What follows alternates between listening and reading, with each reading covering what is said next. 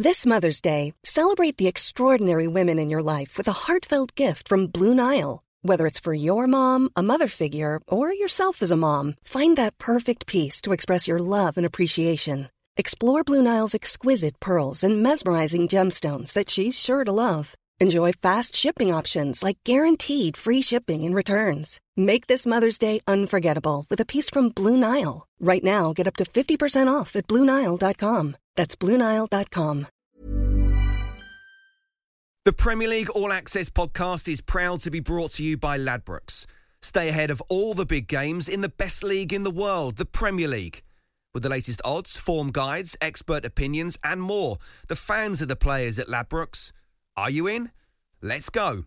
Play at ladbrokes.com, 18 plus, begambleaware.org. T's and C's apply.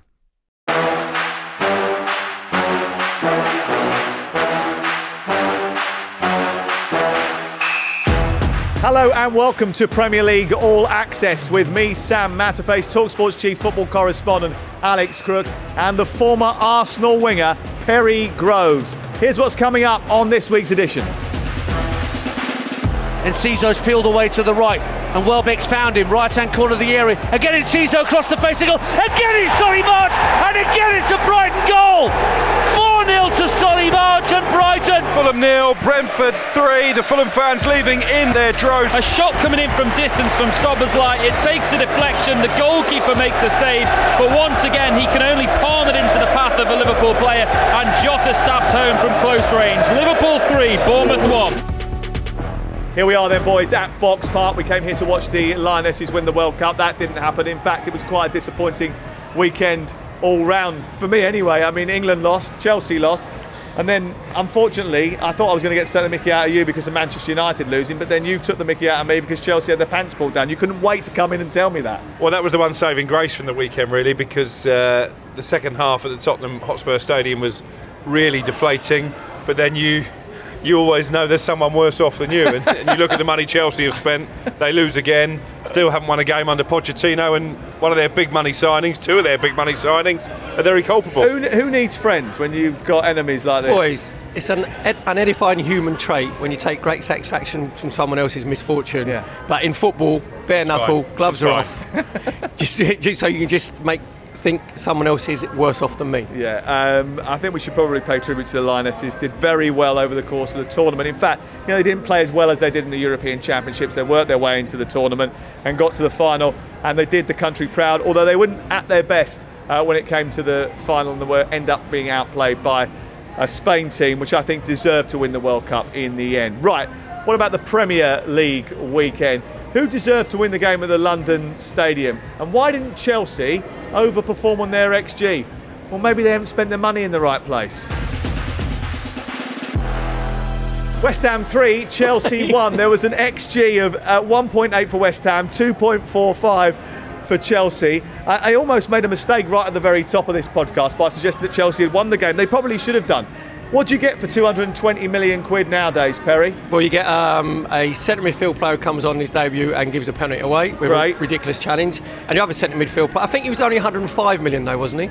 To be fair. 105 bargain for Fernandes. Enzo, and 115 for the boy Caicedo. Yeah, to be fair, I thought that Areola did well, because when Fernandes comes to take the penalty, he waits for Areola to move, and it's like you have a stare off, think, no, I'm not moving, mate, you've got to make your mind up. And he wasn't positive. Decent height for the goalkeeper in the end, decent save. But I think Chelsea were in the ascendancy then, and if they score that, then I think it's a completely different game. So at the top level, it's always, the managers will always say, fine margins, and you've got to make sure that you take your chances when you're in the ascendancy. I think the XG statistic, though, tells us that Chelsea's biggest problem, and has been for a while, is that they don't score enough goals. They don't convert enough of their chances. They create those opportunities, but they don't take them. And let's have it right, if you spend the best part of a GDP of a small island nation, you should have at least found someone to score you some goals. Well, they've got someone, potentially, but they don't want to use him. And I didn't want to kick Poch while he was down by suggesting this, but we spoke about the fact they had 17 shots, so much possession. Do you need to go out now and buy a recognised centre-forward? Romelu Lukaku is still a Chelsea player. Is there not a case now, based on what we've seen in these first two games of the season, his move to Juventus doesn't seem to be progressing? Is there not a case for the Chelsea board, and there are enough of them, for Pochettino and Lukaku to get in a room settle their differences, and actually for him to start repaying what was a significant investment. It was a significant investment, and I can't understand why this is now the case, but they have closed the door on that. In fact, on Friday during the press conference in the build-up to this game, he was asked directly about Romelu Lukaku, and he said, I am not wasting any energy in trying to convince him that he can restart his Chelsea career. That door's closed. It looks like it's over. I think that ship sailed probably 18 months ago with Lukaku. And you're saying it, football sense it might, because he's a big, strong presence up front. You know that he can get himself in the penalty box. Chelsea don't have any presence in the 18-yard box whatsoever. But I think from Lukaku's point of view, he's made it particularly clear he doesn't want to play for Chelsea anymore. But there's no winner at the moment from this situation because he's not got the move away.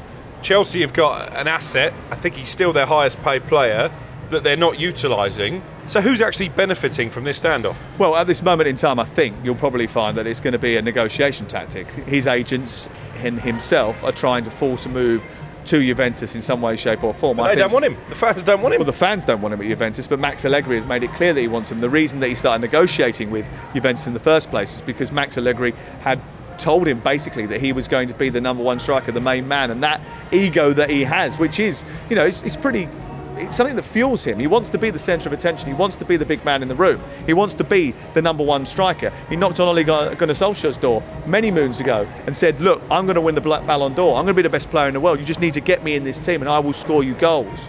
Okay, he was ultimately told that he needed to work on a few other bits and pieces before he was going to be able to do that. However, the fact of the matter is that you need to feed that ego if you're going to get the best out of him, and Chelsea aren't prepared to do that. Juventus, or their manager at least, were prepared to do that, but they can't afford the dough because they can't get rid of a player in Vlahovic that they want to get out the door. So it's all a little bit of jigsaw puzzles and ball juggling at this moment in time. I think he'll leave before the end of the window. But Chelsea do have a player in Nicholas Jackson on the staff. Has he got what it takes to be able to fire Chelsea into the upper echelons of the league where they expect to be? He's quick. His movement's very good. I'm just not sure at the moment that he's actually physically strong enough to counter the physicality and the power of the Premier League. So I think you'll see that he'll grow into it. But unfortunately, Chelsea, you've got no time to grow into it, no time to develop, because Pochettino's already said he wants a young, vibrant team, which he's got. But they remind me of a sort of an under-21 side that have got 2 or 3 senior players in there trying to develop them. You can't develop players in the Premier League. It's too hot. We saw that today against West Ham. There's no grown-ups in the team. I mean, Thiago Silva's 39 years of age. Okay, yes, he is an experienced player, but there's not enough grown-ups in the team. Experience, leadership. One of those who actually, I think, has thrived over the last couple of weeks because he is a grown-up is Raheem Sterling. Yeah, very much so. And that's no surprise because I know from conversation with people close to Raheem that he was really looking forward to playing with Pochettino. He likes his football philosophy. I think he stepped up to be a leader. I was slightly surprised actually when Ben Chilwell went off. The armband didn't go to Raheem, it went to Thiago Silva. I guess he is the elder statesman in the team, but he's been a shining light for Chelsea, and actually his combination play with Nicholas Jackson was really good, particularly in the first half. I like Jackson, but I think you can see now why he was so close to joining Bournemouth. I think he's a player, if he was at a smaller club in the Premier League, if he was at a Bournemouth or a Wolverhampton Wanderers, he would get the opportunity to grow into quite a good striker, but I think it's asking an awful lot to propel a team like Chelsea back into top 4 contention. I don't think he's there yet. Say he's got to develop, but you can say that about probably 7 Chelsea players. Managers like to have young players because they'll buy into you a lot quicker and they won't question your methods. But what Pochettino's got to do, he's got to start winning games, because you know what it's like even at Chelsea. I'm not saying that he's under pressure. He goes 4 or 5 games and you haven't won one, then there's going to be questions asked and the Chelsea faithful will turn. And I'm just looking at Pochettino as well, just thinking, you said about leaders, when things ain't going right on the pitch, there's nobody that he can actually turn to on the pitch and say, right, you've got to galvanise this group of players.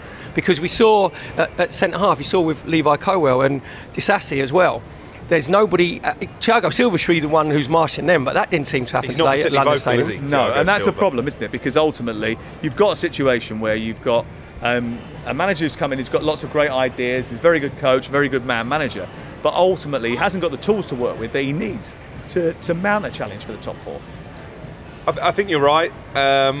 I think Levi Colwill was left a little bit exposed playing as a left back. Why is he playing left back? He struggled in that position. I mean, it was a rigid back four today. Obviously, when we were at Stamford Bridge last week, it was more of a fluid back four. Yeah, exactly. It sort of melded into a back four when they started in the 3. Yeah, sometimes it was a 3, sometimes it was a 4. Obviously, Chukwuemeka was a big positive in midfield.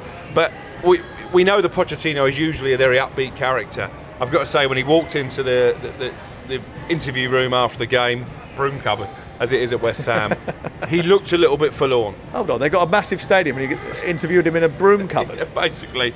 But he looked frustrated and he looked a little bit downbeat and, dare I say, a little bit pessimistic. Was he looking for a new sweeper? By his standards. Hey, ching. If he was, they'd probably pay about 50 million quid for it, wouldn't they, Chelsea? Probably. Let's focus a little bit on West Ham, because we should actually point out the fact that West Ham won this game. Chelsea just didn't lose it. I mean, Chelsea did lose it, but West Ham did very well to stick into the game despite the fact that they were reduced to 10 men. I mean, why on earth Naif Fagard got a standing ovation when he left the pitch, I don't know, because it was a reckless challenge and a silly one from him. But ultimately, West Ham needed that big result, because it's been a summer where there's been grumbles despite the Conference League win. Yeah, well, I did the West Ham's first game of the season down at Bournemouth, and I actually thought they played all right. They got a 1-1 draw. Jared Bowen scored like a worldie, and they were typical West Ham, like sat deep, difficult to beat. Paquetá and Fornells, I know Fornells obviously didn't play against Chelsea, but Paquetá was outstanding. Coming back on the train, there's a lot of the West Ham fans were moaning about David Moyes, saying about the football's boring, why can't they take the game to a team like Bournemouth? And I'm sitting there thinking, you just won your first trophy for 43 years. It's been like that all summer. Yeah. Well, it's been like that for 3 years, ever since David Moyes has been in situ. Crook and I have been doing White and Jordan for a lot of the summer, and we've had that feedback all the way through. So, I mean, it wasn't going to change with a 1-1 draw down at Bournemouth. And I think the key thing is what happens next. He might actually have been saved by the fact that Paquetá is under investigation by the FA, because he ain't going to go anywhere, right? Or is he? Well, I guess that depends how quickly it gets resolved. He's convinced that he's innocent. He's stunned by the allegations. If he can prove his innocence, then I think Manchester City is still lurking.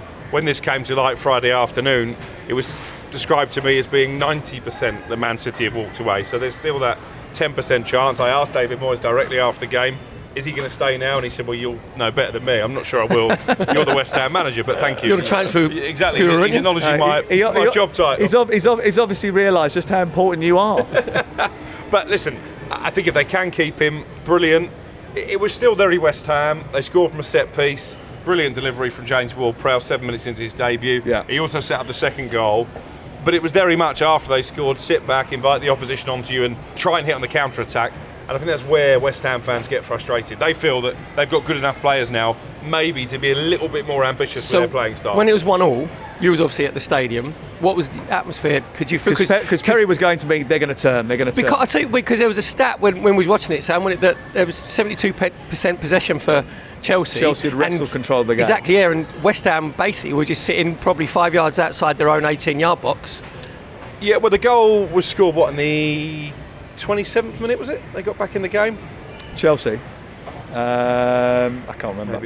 Yeah, I mean, obviously they went in front and Chelsea dragged it back to 1-1 and Chelsea took control once that goal went in. And it was at the start of the second half, it was all one-way traffic. And as you said when we were doing the programme together, the Antonio goal was against the run of play. But Chelsea's issue is they can't convert the chances. So even then, when they were pushing to create chances, they weren't able to convert them, and ultimately then, committed a cardinal sin with Caicedo. In answer to Perry's question, I didn't necessarily detect a lot of negativity, I've got to say. Well, especially at the end of the game.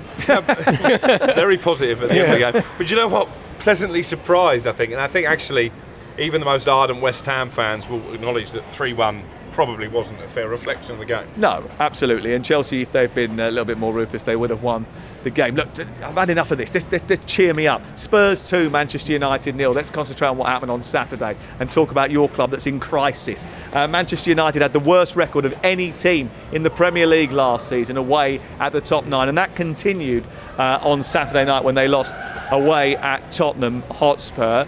What does that say about the character of the group? It says that they've got the same problems they've had for some time now. It was a much better performance in the first half than what we saw on Monday. They were really disappointing on Monday night. They had a couple of big opportunities. I think Bruno Fernandes has to score. And I think VAR would have proved actually that he was onside. Oh, he was onside, but Rashford was offside when he had his big chance that he missed. And that was a bad miss as well. Obviously, they've hit the woodwork. But as soon as they conceded that goal, very early in the second half, they just collapsed. And they've done that too often, particularly away from home. As soon as they enter some adversity, the players they go missing, and you just never get the impression that they have the mental fortitude, the character, the toughness to turn it around and actually go on and win the game. And I think that's a big problem. That mentality at Manchester United is an issue. Bruno Fernandes gets a lot of stick because people say he doesn't lead by example. But what you find at a lot of football clubs now, you have a leadership group. I'm not sure United have got enough leaders to make a group. I'm not sure they've got enough leaders to fill this podcast. I think one of the big issues here is that, and I think Erik ten Hag sort of articulated this, is it would have all been very different if they'd scored the first goal in the game. Because by conceding the first goal in the game, they were chasing the game, therefore they had to be a little bit more open. I still don't think the configuration of that midfield is correct, because you've got two wide players that stay incredibly wide. You've got two rather attacking midfield players who want to get forward and help out the attack, and then you've got Casemiro. And because the midfield players are so wide and not tucking in to help out their other two central midfield players, you're in a situation where the whole midfield is stretched, and there's so much room for Pape Sarr, who's only played less than 20 appearances for Tottenham Hotspur, and Yves Bissouma to pop the ball around all day long. Maddison and those two were having an absolute field day. But I do think if they'd scored the first goal in the game, it would have been a different story, and they should have had a penalty, shouldn't they? But then football's easy when you're winning. Yeah, but the thing is, Sam, you're saying about the two wide players stay wide. They don't track back. No, they don't. None of the Man United players that I've seen, even under Ten Hag, in the wide areas, whether it's Garnacho and Antony, obviously against Spurs, when all the top teams lose the ball, there's a shape, and they get back into the shape and they close down. Man United don't get back into shape quick enough. You mentioned about Casemiro. I think that the Premier League is going to catch up with him, that his legs are gradually going. He's going to catch up with him if he's on his own. Yeah, but he needs someone next to him, that's what I'm saying. Mason Mount isn't really used to playing in that position. And Bruno Fernandes, I think you said about the stats against the top teams, that's why they struggle, because they've got too many players that don't work off the ball. Well, here's a question for you then. If we know this, and we've seen this over the course of the last couple of years, who's to blame for it? Because the manager is the man who sets up the team. Does the little ball genius, as you so affectionately called him after his victory over Barcelona, does he come under a little bit more scrutiny now if he can't sort out this midfield conundrum? Well, there's two answers to that question. One, I will criticise him because I couldn't understand why, having performed so badly against Wolves, he not only named the same 11, but he basically played the same system. You're not going to tell me it's the Glazers' fault, are you? Well, partly because the player that he wants to shore up that midfield and is playing alongside Casemiro is Sofian Amrabat. There's been conversations going on with his advisors for several weeks now, but Manchester United can't finance the deal due to FFP. That's because the Glazers have run the football club so badly. But they've also got a lot of players, Harry Maguire being one, Donny van der Beek another, who are on such good salaries at the football club, but they're not pushing to leave. And until one of those players is sold, I'm not sure this Amrabat deal is going to happen. I think you put Amrabat in alongside Casemiro, that solves the problem straight away. Possibly, but I think you can still position players correctly, set up a team. Agreed. Not to be as open with different personnel. Sofian Amrabat isn't the only midfield player that exists in the world. Arguably, at this time, you probably could do with a Scott McTominay alongside Casemiro when you're that open. Yeah, it's worth a go, but I think Ten Hag clearly doesn't trust McTominay. But he's got to trust someone. He can't keep playing like he is. I mean, he's not going to trust. He can't trust the midfield that he's playing at this moment in time. The only thing with McTominay is he will try and stop the opposition from playing. Yeah. So if James Maddison was getting the ball in the 10 pocket, which he was, he would actually go and engage him, wouldn't he? You said about Sarr running forward as well. So he will do something and sacrifice himself for the team. There's not enough Man United players to do that. And Marcus Rashford, to me, his body language looks like he's sulking when he actually plays as a centre forward. But why? Why is he not the happiest guy in the world, right? He has got a wonderful England career. He's playing for one of the biggest clubs in the world. He scored 30 goals last season. Big pay rise in the summer. He's got a massive contract at Manchester United. He should be relishing being the leader of this group, being the front man in this team. But it looks to me like he's unhappy that he has to play down the middle at this moment in time because Højlund isn't fully up to speed with Erik ten Hag's methods. Well, I mean, there's a lot of pressure on Højlund when he comes into this team. You're asking a kid who's had 1 year in Serie A, to suddenly come in and be the saviour. Yeah, but he hasn't got to do much different in order to make himself look great, has he? But I think what Perry was saying there, a little bit more polite than I'll put it, there's too many selfish players in this Manchester United team, too many selfish players in this Manchester United squad. And I don't see a unity and a togetherness where they're all just pulling for one common goal. And that is something that Erik ten Hag needs to address. Well, they're a typical home and away side, aren't they? Because at Old Trafford, it's become a fortress under Erik ten Hag, and away from home, I think that teams think there's a soft underbelly to this Manchester United team, and you can get at them. Well, Wolves nearly beat them on Monday night. In fact, Wolves should have beat them on Monday night. So ultimately, that's proven. I mean, it might be a fortress, but I mean, they were very, very lucky to keep the portcullis down. And what Ten Hag would say was, as he said after the game in his interviews, that it's a good sign that we haven't played very well. We've showed a little bit of resilience. We found a way to win it.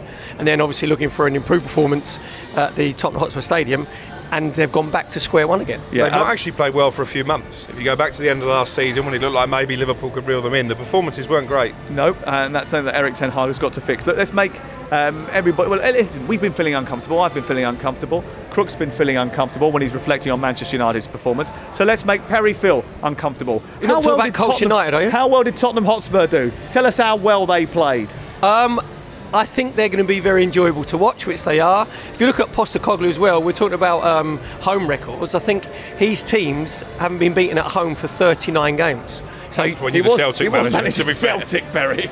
No, but it's still, you can tell that the way that he's wanted to set his teams up to play, especially at home when they play. I saw them again in their first game season against Brentford, and you could tell that they play higher up the pitch. You can tell they get more players in front of the ball. James Maddison got his 2 assists against Brentford, so I think he's going to absolutely thrive on being the main man. They milked it as well, didn't they? The Tottenham fans afterwards. The atmosphere was really good, and they really sort of bought into the new sort of Ange philosophy. They enjoyed going to their football. They made sure they stuck around afterwards as well. Let's not make any bones about it. They didn't dominate this game. They weren't all conquering in this match. United should have been ahead, but last year for them, scoring goals was a problem, and scoring goals away from home was a problem. For Tottenham, actually, one of the biggest issues that they had was they're the most boring team in the league. They would have given a remedy for insomniacs everywhere. Yeah, but this year, they got the pulses racing. But Spurs fans are actually seeing their team actually run forward and get players into the box and pass the ball forward very quickly. There was loads of times when someone like Maddison gets on the ball, he's got 4 or 5 options in front of him. And we said about Ten Hag and Manchester United having lazy players and selfish players. That won't happen under Postecoglou. As I said, I saw him at Brentford, and it was a more even game than what a lot of Tottenham fans would have you believe, Darren Ambrose being one of them, saying that he actually dominated Brentford, which they didn't.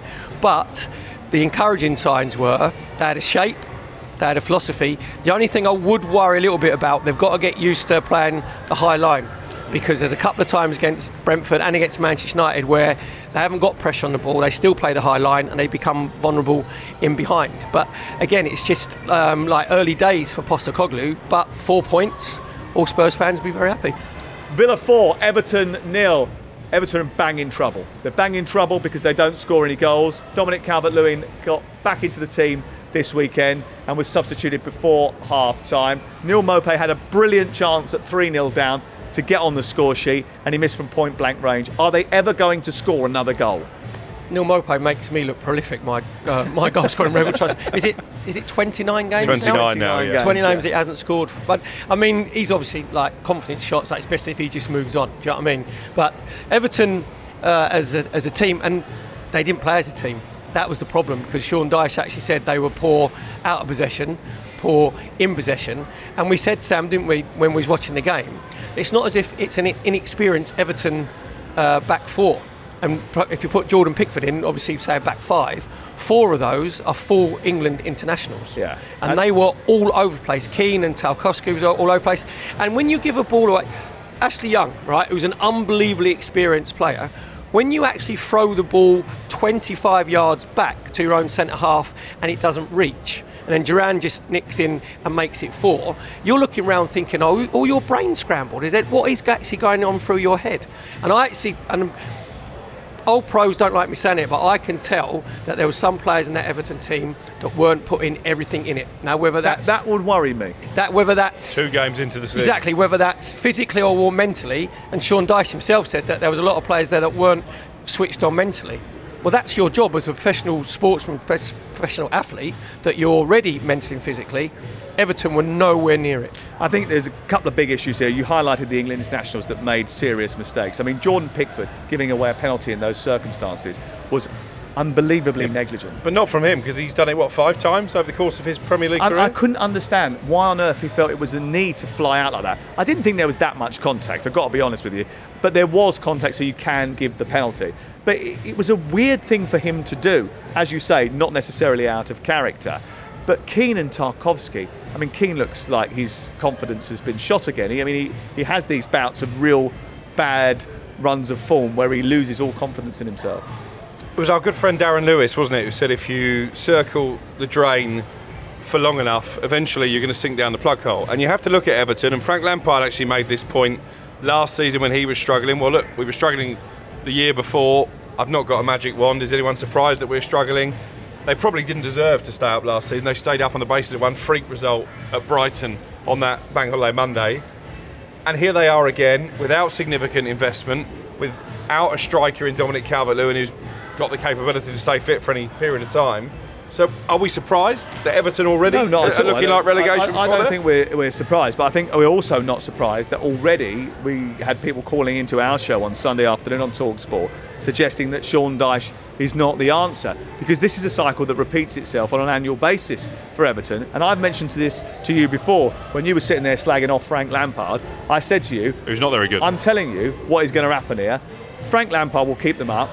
Within the first few months of the season, they'll be calling for his head because he's not playing the right type of football or not getting the right sort of results. They'll sack him, they'll get another manager in. That manager will go back to basics. That manager will just about get them over the line.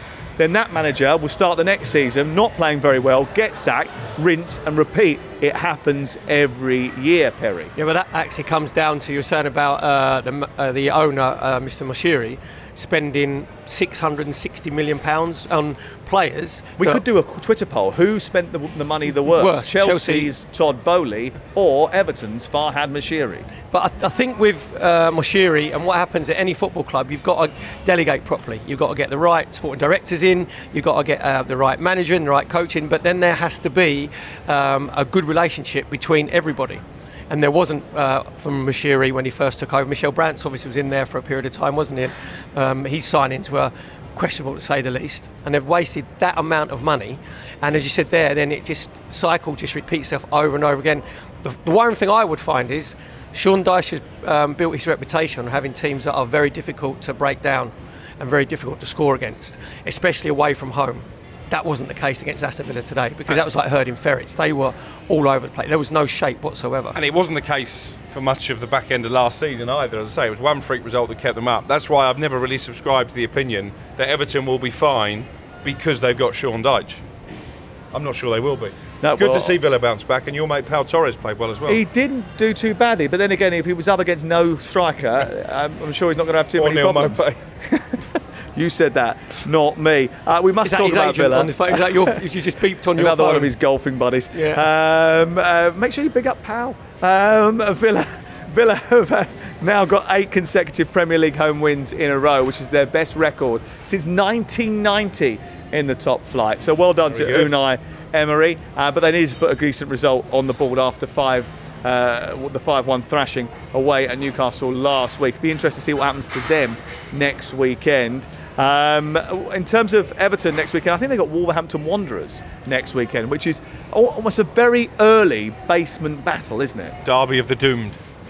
Got 0-0 written all over it, isn't it? Who's going to score in that game? Should you do it on corners? Whoever's the most corners. That has got under 2.5 goals written all over it. Both teams to score no. Right, okay, let's move on and go up to Anfield, where I think maybe many of the Anfield faithful got a very early scare. There's never been a faster or easier way to start your weight loss journey than with PlushCare. PlushCare accepts most insurance plans and gives you online access to board-certified physicians who can prescribe FDA-approved weight loss medications like Wegovy and Zepbound for those who qualify. Take charge of your health and speak with a board-certified physician about a weight loss plan that's right for you. Get started today at plushcare.com/weightloss. That's plushcare.com/weightloss. plushcare.com/weightloss. Burrow is a furniture company known for timeless design and thoughtful construction, and free shipping, and that extends to their outdoor collection. Their outdoor furniture is built to withstand the elements, featuring rust-proof stainless steel hardware, weather-ready teak, and quick-dry foam cushions. For Memorial Day, get 15% off your Burrow purchase at burrow.com/ACAST and up to 25% off outdoor. That's up to 25% off outdoor furniture at burrow.com/ACAST. The Premier League All Access podcast is proud to be brought to you by Ladbrokes. There's a lot more to those 90 minutes than what goes down on the pitch. With the latest odds, form guides and expert opinions, you'll know the score with Ladbrokes. Odds update on Talk Sport with Ladbrokes. Are you in? Let's go. Play at ladbrokes.com, 18 plus, begambleaware.org. T's and C's apply. Well, Liverpool look like they can score a bucket load of goals and concede a bucket load of goals. They left Anfield thinking, many of the supporters I think thinking, how was it only 3 that we scored? And then Bournemouth fans were leaving thinking, how did we not get something from that game? They're almost a little bit like Kevin Keegan's Newcastle side, Liverpool, in the fact that they play so open and attacking. You and I did the game down at Stamford Bridge last week, and I said to you when the team sheet came out, Crook, I think this is 4-2-4. And you went, no, it can't be 4-2-4. After about 5 minutes, you looked at me and you went to me, I think it's 4-2-4. And it was 4-2-4 again this weekend. Yeah, I think probably more by necessity than design, because obviously Endo didn't come in time for Jurgen Klopp to think he could come into the team, but it's asking a lot of a 30-year-old from Germany, I think, to come in and totally transform that midfield. He doesn't look 30, though. According to Jurgen Klopp, he says doesn't look like he can drive, let alone be 30. But I think they will bring in one more midfielder between now and the end of the transfer window. I think they need to, because that's a big problem area for them. I don't actually think Liverpool played particularly well. I didn't think they were the better team at Stamford Bridge. I thought Chelsea were. I think you look at the number of chances they afforded Bournemouth, I think they've still got a long way to go before they're getting back to where they were, 2 seasons ago? Why don't they try and go after someone like Calvin Phillips, who can't get a game down at Manchester City? Couldn't even get off the bench at the weekend. That might be quite a good addition for them. Someone who knows the league, someone who's got a bit of a point to prove, someone who is that defensive shield in front of the back four, someone who wouldn't have to move too far because he's already based in the northwest. So, yeah, maybe one to watch that. Do you think Guardiola would let Calvin Phillips go to one of his main rivals? Well, if he thought they were a main rival, no. But I don't think he will. He let quite a few players join Arsenal, didn't he? Well, our main rival, see, it's come back to bite him, isn't it? Not really, mate, no. It will do this year, don't worry about that. I think they still won the treble last year. Who's got more chance of winning the title, Chelsea, Man United or Arsenal? I think the hesitation doesn't help, exactly, yeah. Yeah, but listen, we're not in the title race. We're just happy to still be involved in the Premier League, mate, after losing 16 games last year. Don't start on me. Let's continue on Liverpool. Wataru Endo will probably help their midfield balance in the end. He only played 30 minutes, as Crook has already said. But the biggest conundrum appears to me still to be what to do with Trent Alexander-Arnold, because within the first 57 seconds of the game, he was caught out defensively. Within 2 minutes, they conceded a goal. He obviously is brilliant going forward, but they can't get that balance right for him at this moment in time, and it is causing them problems defensively. Yeah, I think ideally what they'd like to do is he comes and plays, he starts at right back, and then he goes and plays in that inverted midfield role, and then Szoboszlai, which he did obviously against Bournemouth, then he goes, plays a little bit further forward. McAllister can play further forward, but the thing with Trent is what he doesn't do is he doesn't think in the what ifs. He doesn't think if it breaks down, where should I be? You know, he doesn't think like a defender. He's sort of a wing back, isn't he? Come sort of a normal right back, but when Liverpool were at their pomp, him and Robertson, they will play very, very high up the pitch and leave 2v2. And you were saying about the formation, Sam, you know, was it 4-4-2? Sometimes it's 2-4-4. 4-2-4, I thought it was. Yeah. All right, so but an it can old be school sort of Uruguay formation from 1938. Yeah, but it can be 2-4-4 sometimes, because they'll just leave Van Dijk and Konate on their own. But the thing that Liverpool are struggling with as well, Van Dijk hasn't been the same since he had his really bad knee injury. He's lost that half a yard to yard of pace he used to have, where he used to cruise and no one. I think there was a stat, wasn't there? Was it about like 58 games where no one had gone past him 1v1? Yeah. That air of invincibility is gone, so then you haven't got that secureness at the back. And that causes confusion, doesn't it? It puts doubts in the mind of the players around him. It puts doubts in the goalkeeper, because he was all over the shop for the first 15 minutes of that game. He's still struggling with his feet again. It's a bit of a worry, isn't it, Alisson? Sorry, yeah, I was just I was listening to the music in the background, so do it again. He switched off and he was taken by the soul music. Sometimes you just get taken by the tunes, Perry. I understand it. Trent Alexander-Arnold defensively there, isn't he? I wasn't thinking, you're not thinking in what ifs. Exactly, you've got to think in what ifs.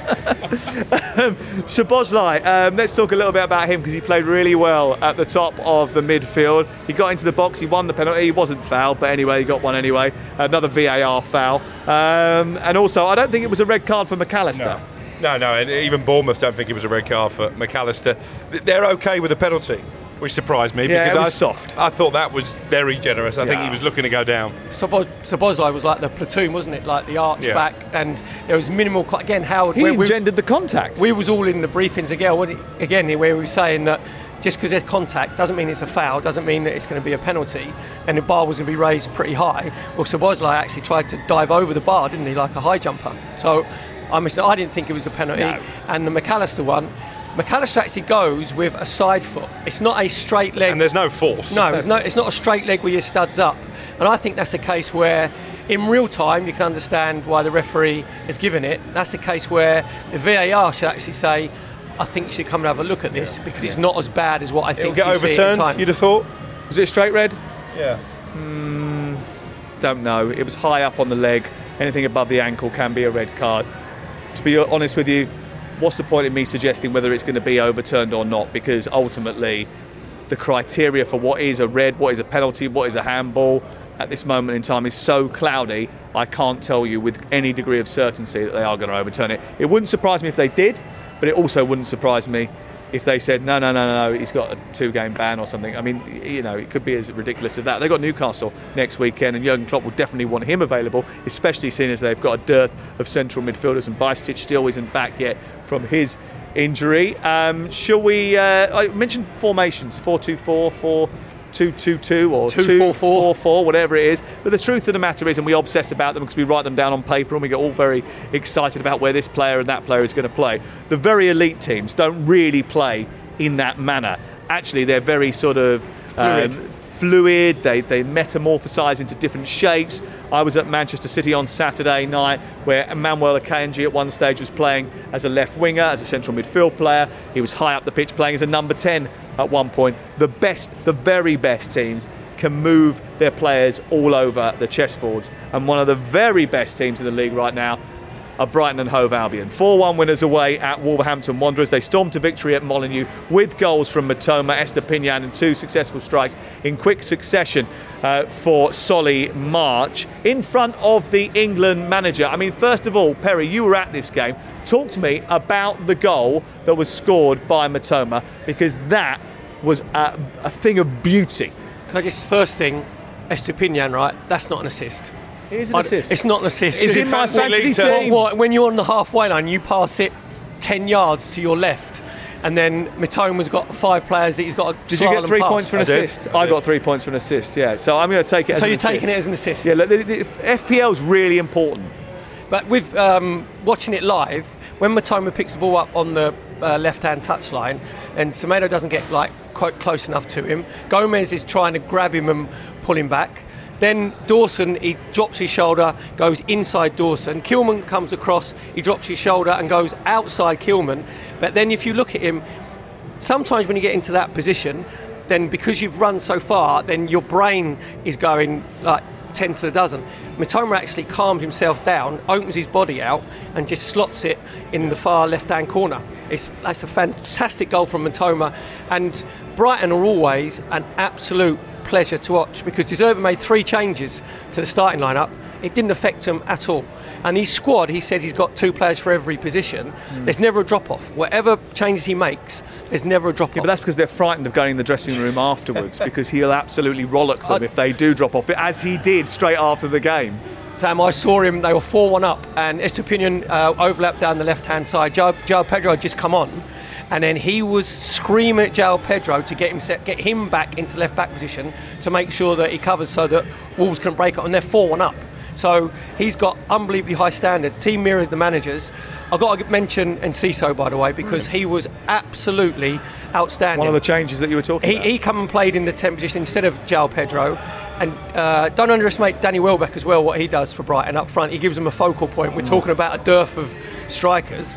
Man United could do with him up front, couldn't they? Chelsea could do with him. United had him. By the way. Exactly. Yeah, but I'm just saying. It was a long time ago now. But Enciso. Well, they brought back Johnny Evans. Maybe they'll bring back Danny Welbeck. Enciso, sorry. Diego Forlan, is he available? He's available. You took a picture with him in Qatar, didn't you? I did. When he was wearing his budgie smugglers by the pool. That was Crookie was wearing them. Yeah. That's an image I don't need. I don't need move that on. image. Enciso come and played in the 10 position, and Wolves actually early on tried to put the full press on. They were playing like 4v4.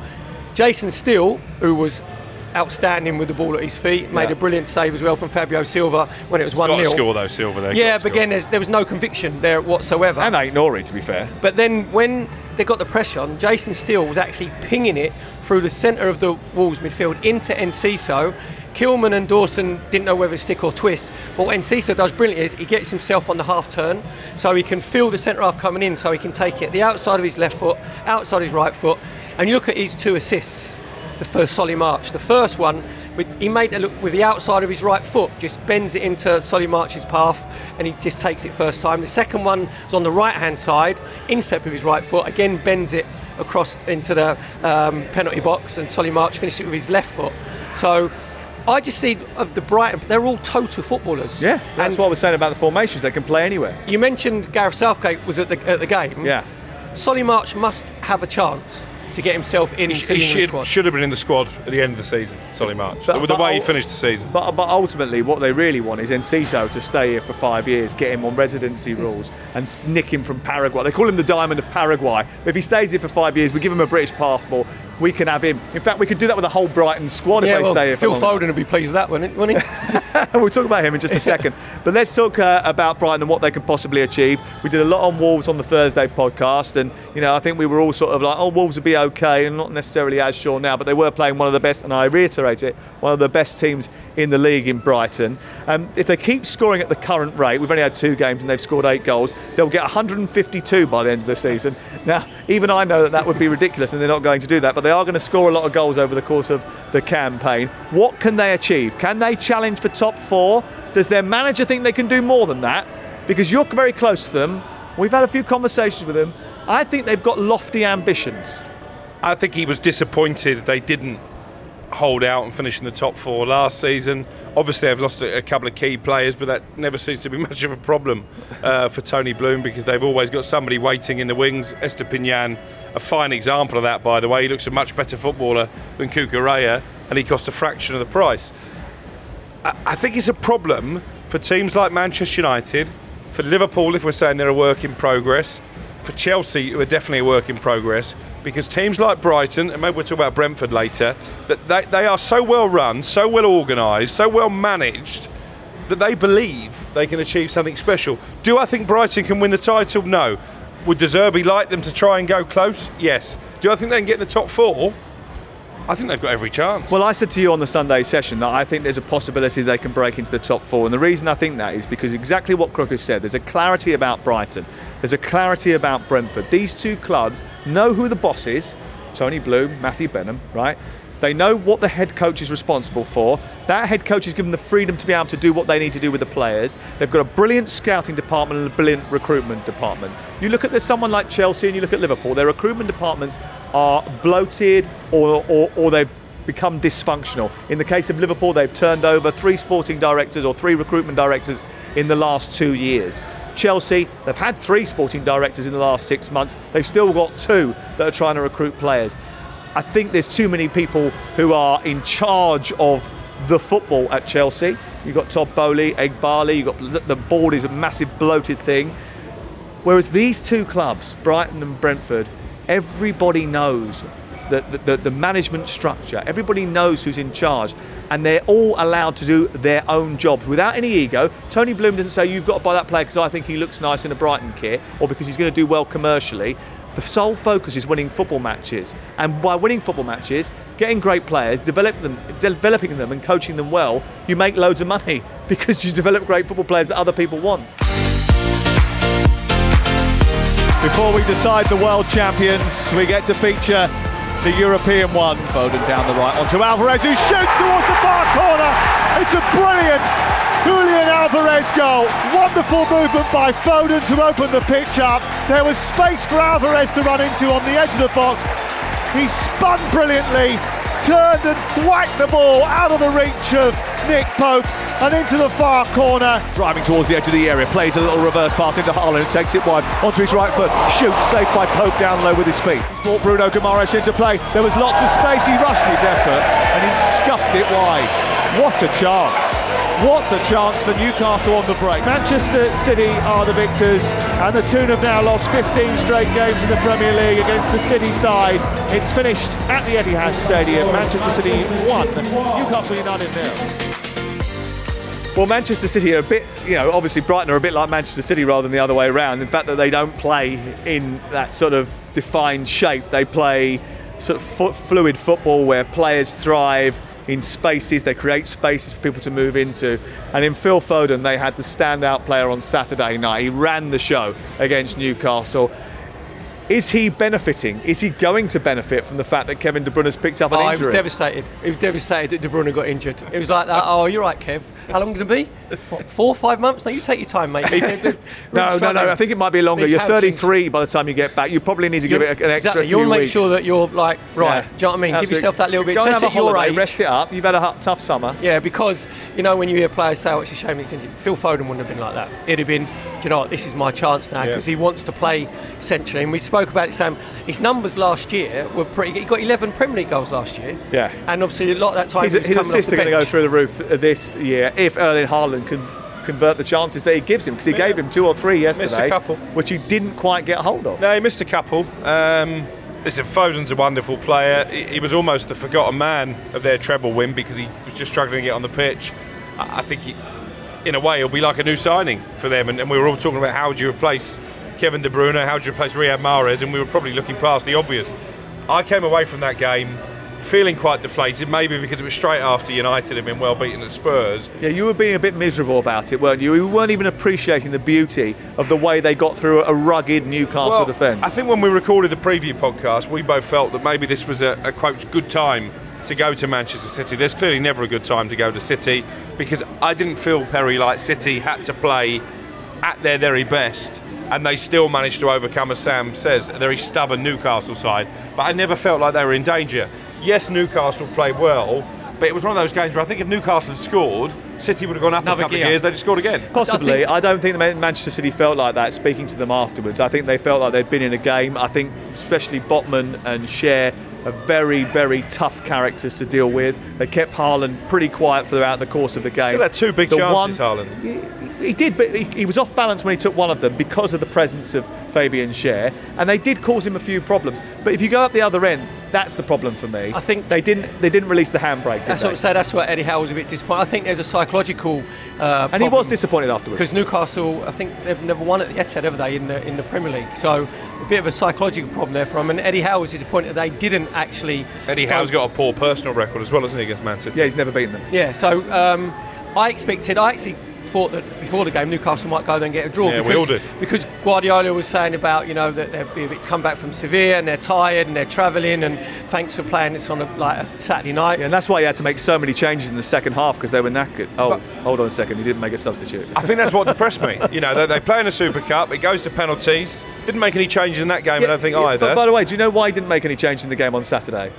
Because do you see the bench? Well, yeah. It was just stacked with exactly. kids. You've got that bench, you've got no De Bruyne, they've lost a couple of key players. I thought they'd feel the loss of Gundogan, they haven't. If they can still beat a very good Newcastle side with minimal fuss, what chance the rest of us got? We might as well pack up and go home. No, I don't think it was minimal fuss. It was 1-0. Even though Man City obviously won the treble last year and won the Premier League, so they still lost 5 games in the Premier League. I know there was a couple at the end where they flip-flopped. They lost the same number of games as Newcastle United and Chelsea have lost already. Yeah. Well, Chelsea aren't going to lose the same number of games as last year, mate. Don't worry about that. They're not going to lose 16, I hope. Listen, I've thought Arsenal could run Manchester City closer this season. I now think the gap could be even bigger. I think they'll win the league by more points. Yeah. You do flip-flop quite quickly, don't you? You change your mind very quickly. Flip-flops and budgie smugglers. Again, I don't want that image when I'm No, I mean, but last week you decided that Liverpool were a shoe-in to finish in the top 4. After one game you said there's no chance they'll finish in the top 4. Today Manchester City are going to run away with it.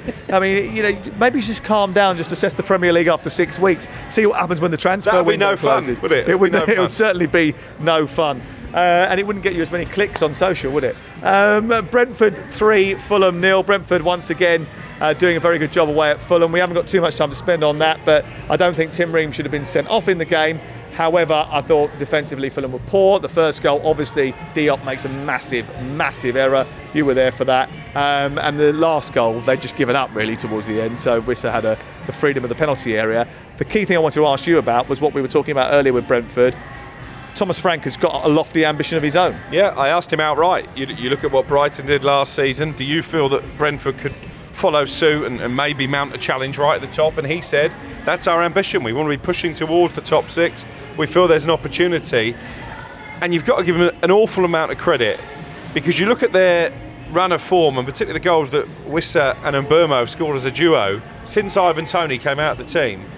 There aren't too many teams in any league, in any country in the world, who could lose their talisman, someone who's been so pivotal to what Brentford have achieved over the last few seasons, and still prosper. I think he's a very clever guy. Well, we made the point on the Sunday session that they've started 5 games together since Toney stopped playing, and they've scored 10 goals during that period. So they obviously work as a partnership. They realised that those players could score goals. They trusted in that, which is why they didn't bother going out and get anybody else. Well, I think Thomas Frank, what you were saying there, Crookie, is he's very good tactically as well. Yeah.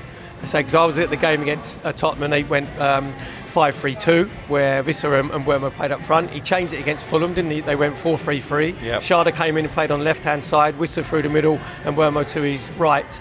So they've got a good little understanding. I think Mbeumo's actually thriving in being the main man. Great. When Harry Kane used to get injured for Spurs, Son used to thrive on being the main man. I think you've got a similar situation coming there, because Mbeumo has taken a man. I think he's been involved in 8 goals in the last 6 games. Yeah, I mean, he's a terrific player, and I think, the Brentford fans that you speak to, actually, he's one of the names on the lips when you say, who's your favourite Brentford player? And Mbeumo comes out quite a lot, actually, because they can see the work that he does and the influence he has on the team. Friday night saw Forest beat Sheffield United by 2-1. Chris Wood came to the rescue in the 89th minute. Taiwo Awoniyi's now got 8 goals in 6 games. He's been terrific since the end of last season, since they got him fit. So well done to Steve Cooper for not only having faith in him, but also getting him up to full speed. They look like they can score goals this season, something they didn't really have in their locker last season. Maybe they'll be all right. Fingers crossed. Come on, the tricky trees. But don't like them defensively, though, Forest. No, which is a problem, and actually they sort of had the initiative in that game and then surrendered it to Sheffield United of all people. Sheffield United, I've got to be honest, their defence looks okay. They've got experienced defenders, but they look like they've taken a punt on everybody else going forward because they just haven't got the money. We had a sort of debate on the Sunday session about whether or not Everton would get the same number of goals as Derby County in 2007-2008. Sheffield United, are they going to get the same level of points as Derby County? Was it 11? 11 points, 20 win, goals. Yeah. Derby County, didn't it? When it was the record lowest. It's going to be a grind. Is that disrespectful for us to say? I mean, you said this during the pre-season preview, and actually I've got on my notes here. The big question about Friday night is Crook going to be right? Well, they show character in the second half. As I say, Forest let them back in the game. Forest much the better team for the first 45 minutes. Hamer looks a really good pickup. I think it's Harmer. Is it? I'm pretty sure it's Harmer. Harmer. Yeah, it's Harmer time. Well, he's Hungarian, right? There you go. So it's not going to be Hamer, is it? Like, Ben Hamer, who used to play... They always used to call him Hamer at Coventry, but, maybe you're right. Yeah, I'm not necessarily sure they did. On the subject of pronunciations, obviously there's these videos going around that Premier League players record themselves saying their own name. Yes. Kevin Schade recorded his name as Kevin Shade. Decided to be amusing. Trying to be funny. Ryan Bertrand, remember he used to be a footballer. He did the same thing a few years ago. Wan-Bissaka 2 years ago. Oh, I wonder where he was going with that. Yeah. See, don't try and say that again. What? That's what he said. But in answer to your question, I think Sheffield United, they're going down, and I think they might well challenge Derby for that record low number of points. Okay. They've got nothing up top. Well, listen, this has been quite miserable today. We've focused on all... I enjoyed myself, actually. Oh, yeah, only because Arsenal haven't played. Yeah, but you're a bit of a Wan-Bissaka. Is that your pronunciation? It was never that good defensively. That's for sure. Right, okay, let's move on. We're back. We will be back on Thursday to preview all the action on the Premier League All Access podcast. Remember, this is available not only as a podcast that you can download and listen to on the train, but you can watch it on YouTube as well. Thank you very much for joining us. We'll have lots more to come on TalkSport over the next few days and weeks. And remember to tell all your friends to download and listen to the Premier League All Access.